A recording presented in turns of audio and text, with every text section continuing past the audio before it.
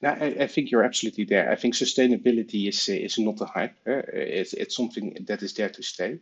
I think companies move from compliance to making it a market differentiator. I think customers basically expect from companies to be sustainable, to be responsible, and that goes beyond greenwashing because I really see companies that are intrinsically driving sustainability, but also it has become economically viable.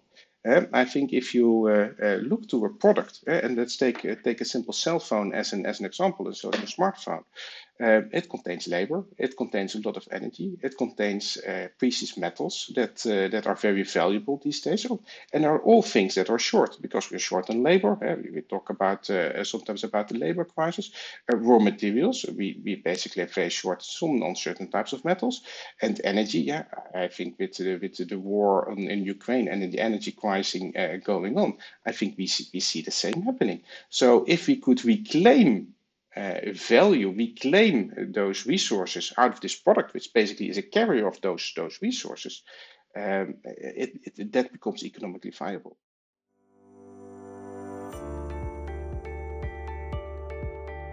You're listening to Transform Talks, the podcast about global supply chain transformation. I'm Maria Villablanca, co-founder and CEO of the Future Insights Network, a fast-growing network of over 130,000 supply chain and manufacturing executives worldwide. Now on this show, I'm going to be interviewing and having conversations with some of the biggest names in supply chain and business, where we're going to be discussing topics around digitization, transformation, leadership, technology, business models, diversity, sustainability, and much, much more.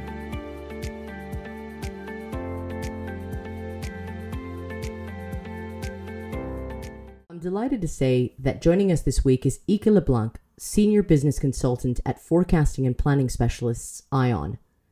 Ike is well and truly a supply chain expert. In fact, prior to joining ION, Ike spent much of his career working for renowned brands such as TNT Express and Philips in a variety of supply chain roles. Now at ION, he's responsible for the successful execution and in-time delivery of supply chain projects related to demand planning and forecasting. And, alongside his role as a consultant, he also finds time to lecture at JADS and TIAS Business School. During this episode, Ike and I discuss many topics, such as the logistics behind Formula One, the importance of being data-driven, and why sustainability has gone way beyond just hype. Hi, Ike. Thank you so much for joining us on the Transform Talks podcast. Thank you for having me. It's always a pleasure to talk about supply chain management. It's one of my topics I'm very passionate about. When I look at how much time I spend recording these podcasts, I think it's just not enough time. You know, I could spend hours talking to interesting people about supply chain. So I'm sure you're the same way. But we don't have hours, so I'm going to cut straight into some of my first questions. Now, when doing our research, right, we stumbled across the fact that you are a huge fan of Formula One. Now, the reason I bring that up is because Formula One is a sport that does rely quite heavily on supply chain, on logistics. So, with the depth of supply chain knowledge that you have, has your curiosity ever uncovered findings that have surprised you? I think what is very, very striking of Formula One is that it has become a very data-driven sport. I think it is not only about the car and the driver, which makes, of course, a lot of difference, but there is an entire data science team behind the team that is calculating the tactics based on what happens every lap in the race. And I think if you go to a supply chain is also a series of events that take place with a lot of data that is being generated. And making use of that data to take better decisions in real time is one of the key things in a supply chain happens too. And I think if you look to a racing car, a Formula One season, 15 or 16 races, or even more these days, you need to design a car that performs well on all the tracks, having the same construction of the car, but you can change the setup. I think with the supply chain, you have exactly the same. You design your supply chain, so you set up your construct, your chassis for a certain performance, and you need to set up every time for the changing environment of your supply chain for the changes that happen. But you did your research well. I'm indeed a big Formula One fan. Well, there's a parallel here, right? I mean, we're living in an era full of complexity, quick changes. The pace of change is enormous. It may not be the kind of pace of change that a Formula One driver is used to, but what you talk about in terms of having availability of data, being data driven, what is the importance of being that data driven to gain real time knowledge in order to build resilience or agility for a supply chain leader? I think data driven, if an event happens in industry, you need to reduce the different types of latency that you face. So the first latency that you face is the capturing latency. So an event happens, and then before that event is captured in data is capturing latency. And if you have captured the data, you need to process it into information, because data is not necessarily information. And that is processing latency of analysis latency. And then you have to take a decision. And based on the analysis that we've made, a decision has to be taken. And that's the decision latency. And the last one that you have is, and that's probably related to culture, once you have taken a decision, the decision needs to be implemented too. So it needs to be translated into actions that needs to be done. And that's the action latency that you face. And I think what is the element of data is that with processing data, capturing data, with analyzing data, you can basically reduce a part of this latency. And you can faster react on what's happening in industry. And I think if you go back to, for example, the start of the pandemic, companies that were very early with sensing how demand was changing and could react on it, they basically took a big advantage. Yeah, I agree. Now, I want to stay on the cars analogy, continue with this cars analogy while we can, because I know that you also have published several research papers, especially during your studies.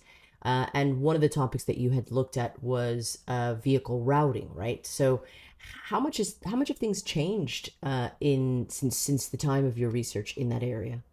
Oh, also in that area, a lot changed. I think that if we look to the use of algorithms, I think it has been commonly accepted. I think when I was doing research 20 years ago, I think the use of algorithms uh, was there, but it was not widely accepted. If you look to the current generation of planners, transport planners, for example, they have grown up with algorithms. They have algorithms on the smartphone that advise them with everything.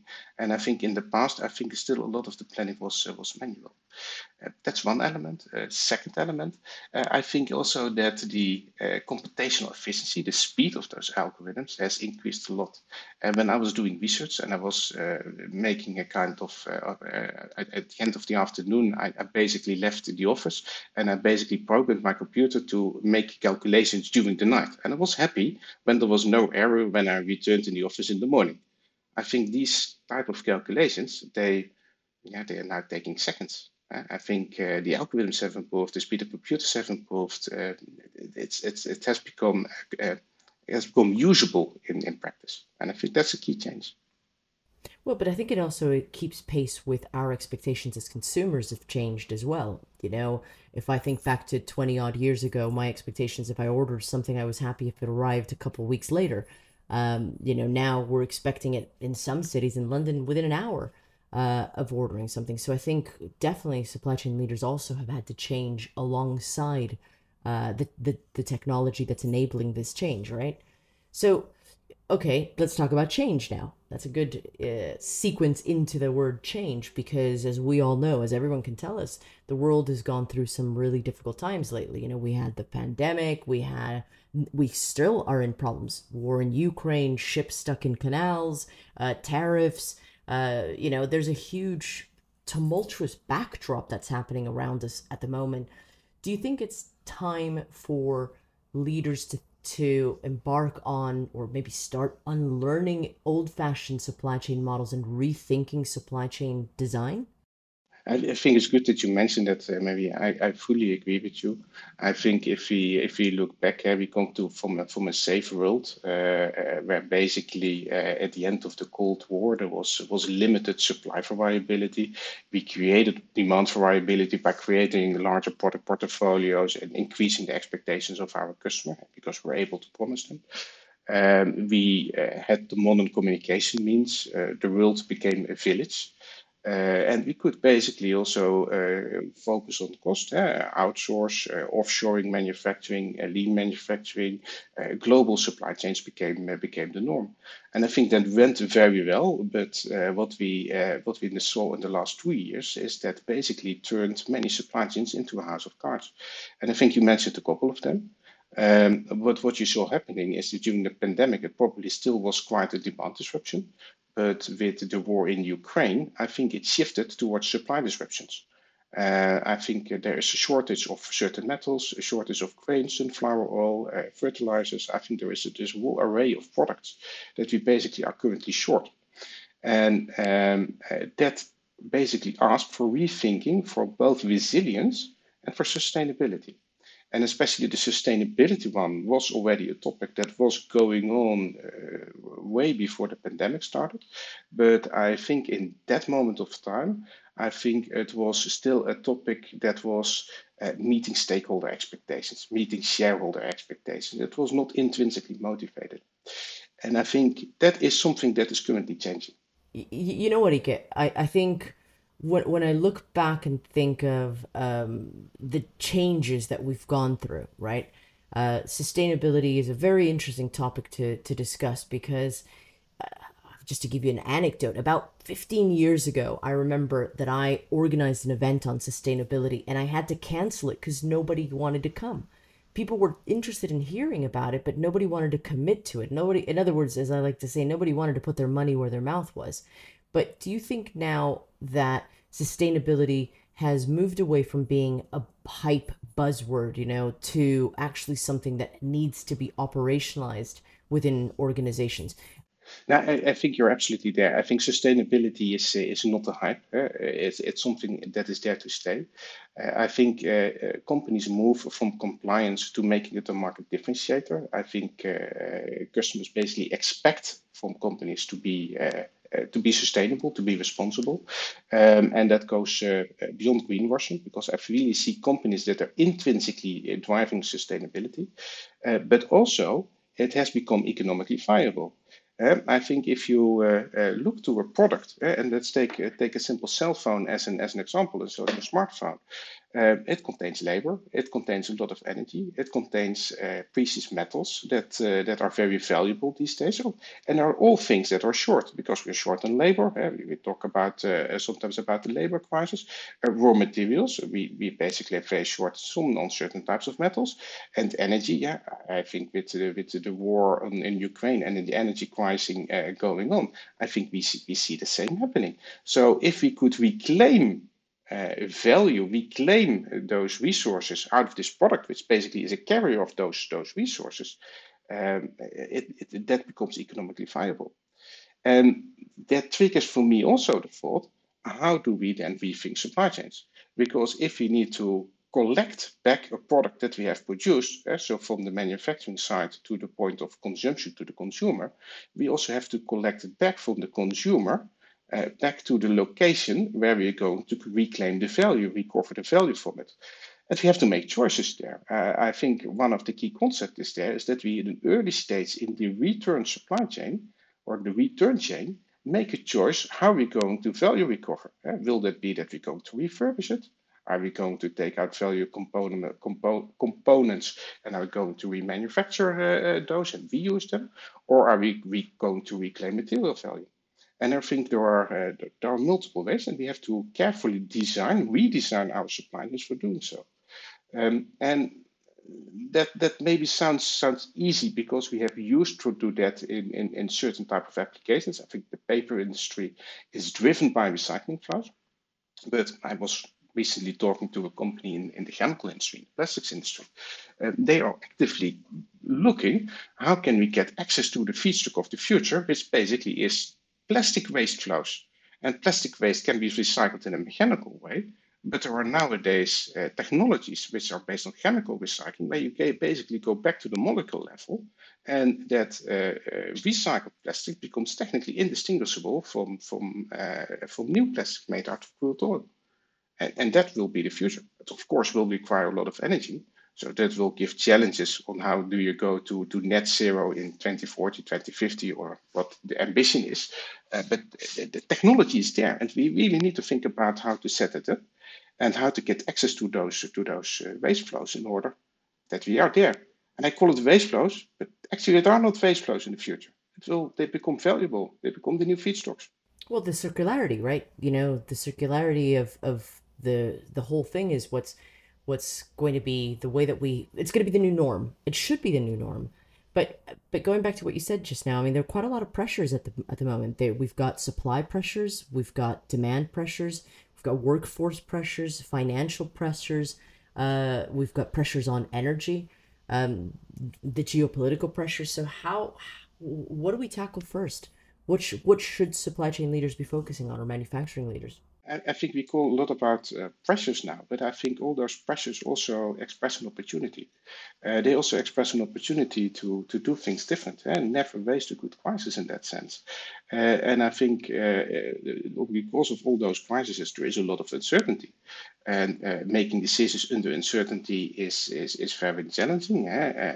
People dealing with uncertainty is not so easy. Humans are notoriously bad in estimating probabilities, but I think we have to not making a choice is the worst option that we can do, and let's turn it into a competitive advantage, and let's consider circularity as one of the elements there, but also redesign for risk resilience, because if you go for circularity, you probably need to be closer to your points of consumption. And that also means that you go to a more regional setup. So it is strengthening each other there. And you typically will see that you have to make decisions there on different levels, on the strategic level. So when do you position your facilities? How are you going to integrate the different flows? But also on a tactical level, how do you get access to your feedstocks version, but also your feedstocks from a recycled perspective? And I think dealing with those types of uncertainty, I think that requires models, digital twins that can help in supporting those decisions. And I think a lot of the digitalization, the transformation works that have been done at many multinationals, they can be of great value there. See, the thing is, when I listen to you, Ike, I think everything you say makes absolute sense, but you make it sound so easy. So, what is the impediment? Why? Why aren't we where we need to be? Or maybe I'm being too negative, you know, but I just feel like I keep going to conferences and I keep listening to people talking about all these great things that we're going to do, yet you see companies being accused of greenwashing. You see companies that we're nowhere near any of our goals, you know, so what's the problem? Yeah, again, I would like not to think in problems, but in how to get it done. And I think we have enabling technologies that are there to realize that. I think if you look to the quality of data that is available in companies, that has dramatically improved by all the digitalization and end-to-end planning initiatives. So there are systems available that contain all the transactional data. Master data was in many cases an attention point, but if you would like to digitalize planning or would like to optimize planning, also the quality of master data has been improved. And for strategic decision making, yeah, also let's be clear, the better the data, the better the decision will be, but it does not need to be 100%. There is so much uncertainty that we also have to deal with kind of imperfectness there. And that's one.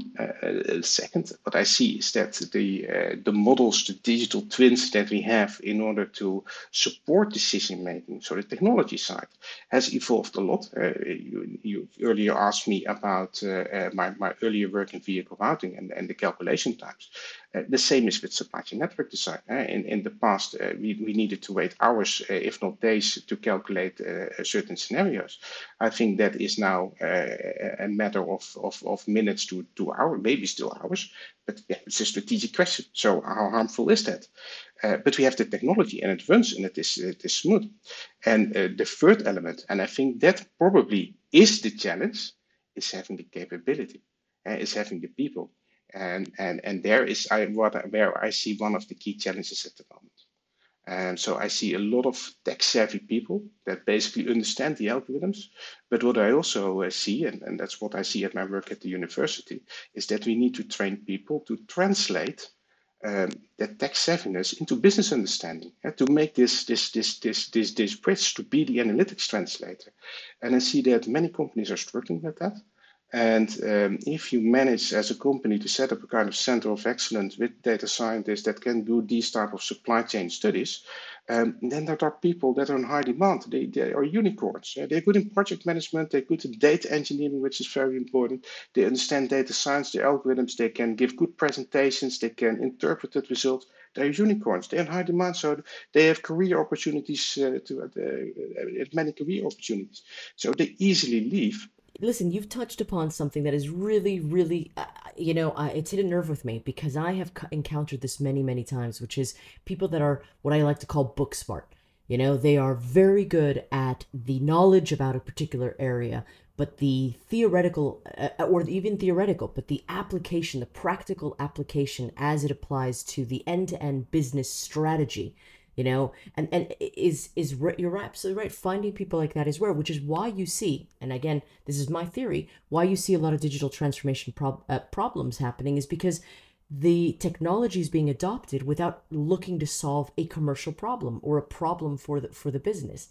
So you're right. We've got to try to get more of these unicorns, more people that have practical applications from a commercial perspective for the business, not just the technological bit. So no, sorry, I had to interrupt you because I had to get it out there and say that you've hit on something that I think is very vital. Well, I fully support you there. I see a lot of data scientists that are trained on the expert side that love to experiment with the greatest technologies in machine learning. But in many cases, machine learning doesn't make sense. Then a simple time series perform as well. But it depends on the application. And I think that requires business understanding to differentiate where does it make sense, where does it not make sense. And you really need to understand what you're talking about. And otherwise, you start it becomes really abstract. And then you can basically apply it on everything. But the risk of drawing wrong conclusions is extremely high. And if you talk about strategic questions and then drawing wrong conclusions or giving wrong advices, yeah, that's not what you want. I'm going to ask you another question because looking at your Twitter bio, yes, we did our research here. So we looked at your Twitter bio. We noticed you had a famous quote by polymath Albert Schweitzer. Now the quote roughly is something like I've learned to act for myself, to look the world straight in the face and to confess this is my work. Okay, why that quote? And how does it apply to the work that you're doing? For me, that quote reminds me of being an independent mind, being an independent person. And that independence is very important to me in my daily life as a consultant and be critical in everything that I do. So I would like to be independent to say what I need to say. And it can be that my customer doesn't like what I say, but I've given my fair opinion on what my message is. And that's the same with that's basically what comes out of this quote for me. So it shows independence, it shows the freedom, it shows the freedom of mind, and yeah, that drives me. I agree with you. So let's talk about the future for a second. What does the future look like for supply chain? I think the future for supply chain is that we will further strengthen digitalization initiative with a human touch. The company I work for, Ion, we always call it the human touch. I think processes are important, systems are important, data is important, but in the end, humans that run the process. And I think one of the key additional factors that we will see is that it's not only driven by profits, it's also driven by sustainability. So having a meaningful supply chain. I think that becomes important too. And to link that to Art's strategy, I'm a big fan of the Tracy Wiersma matrix, where you basically have three types of value strategy: operational excellence, where you basically go for a decent product against a low price; customer intimacy, where you have a decent product where you basically would like to deliver the best possible service; Or you go for product leadership, where you basically have the best possible product and you have a decent service against a decent price. And what I believe is that it is time to think about a fourth dimension. And this fourth dimension, or this fourth value strategy, should, in my view, be environmental stewardship. So taking care for environmental, taking sustainability seriously.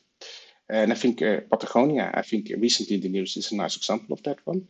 I think Fairphone could be another one. But you also see more companies that really start to look into this area.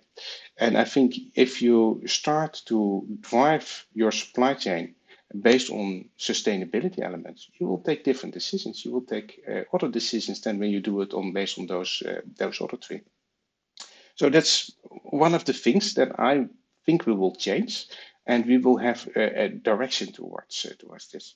And you could argue that sustainability probably is a product characteristics, but I think that's too narrow, because also on the manufacturing footprint, it will impact, and it will also impact in how you deal with your customers. So the customer intimacy side is also impacted.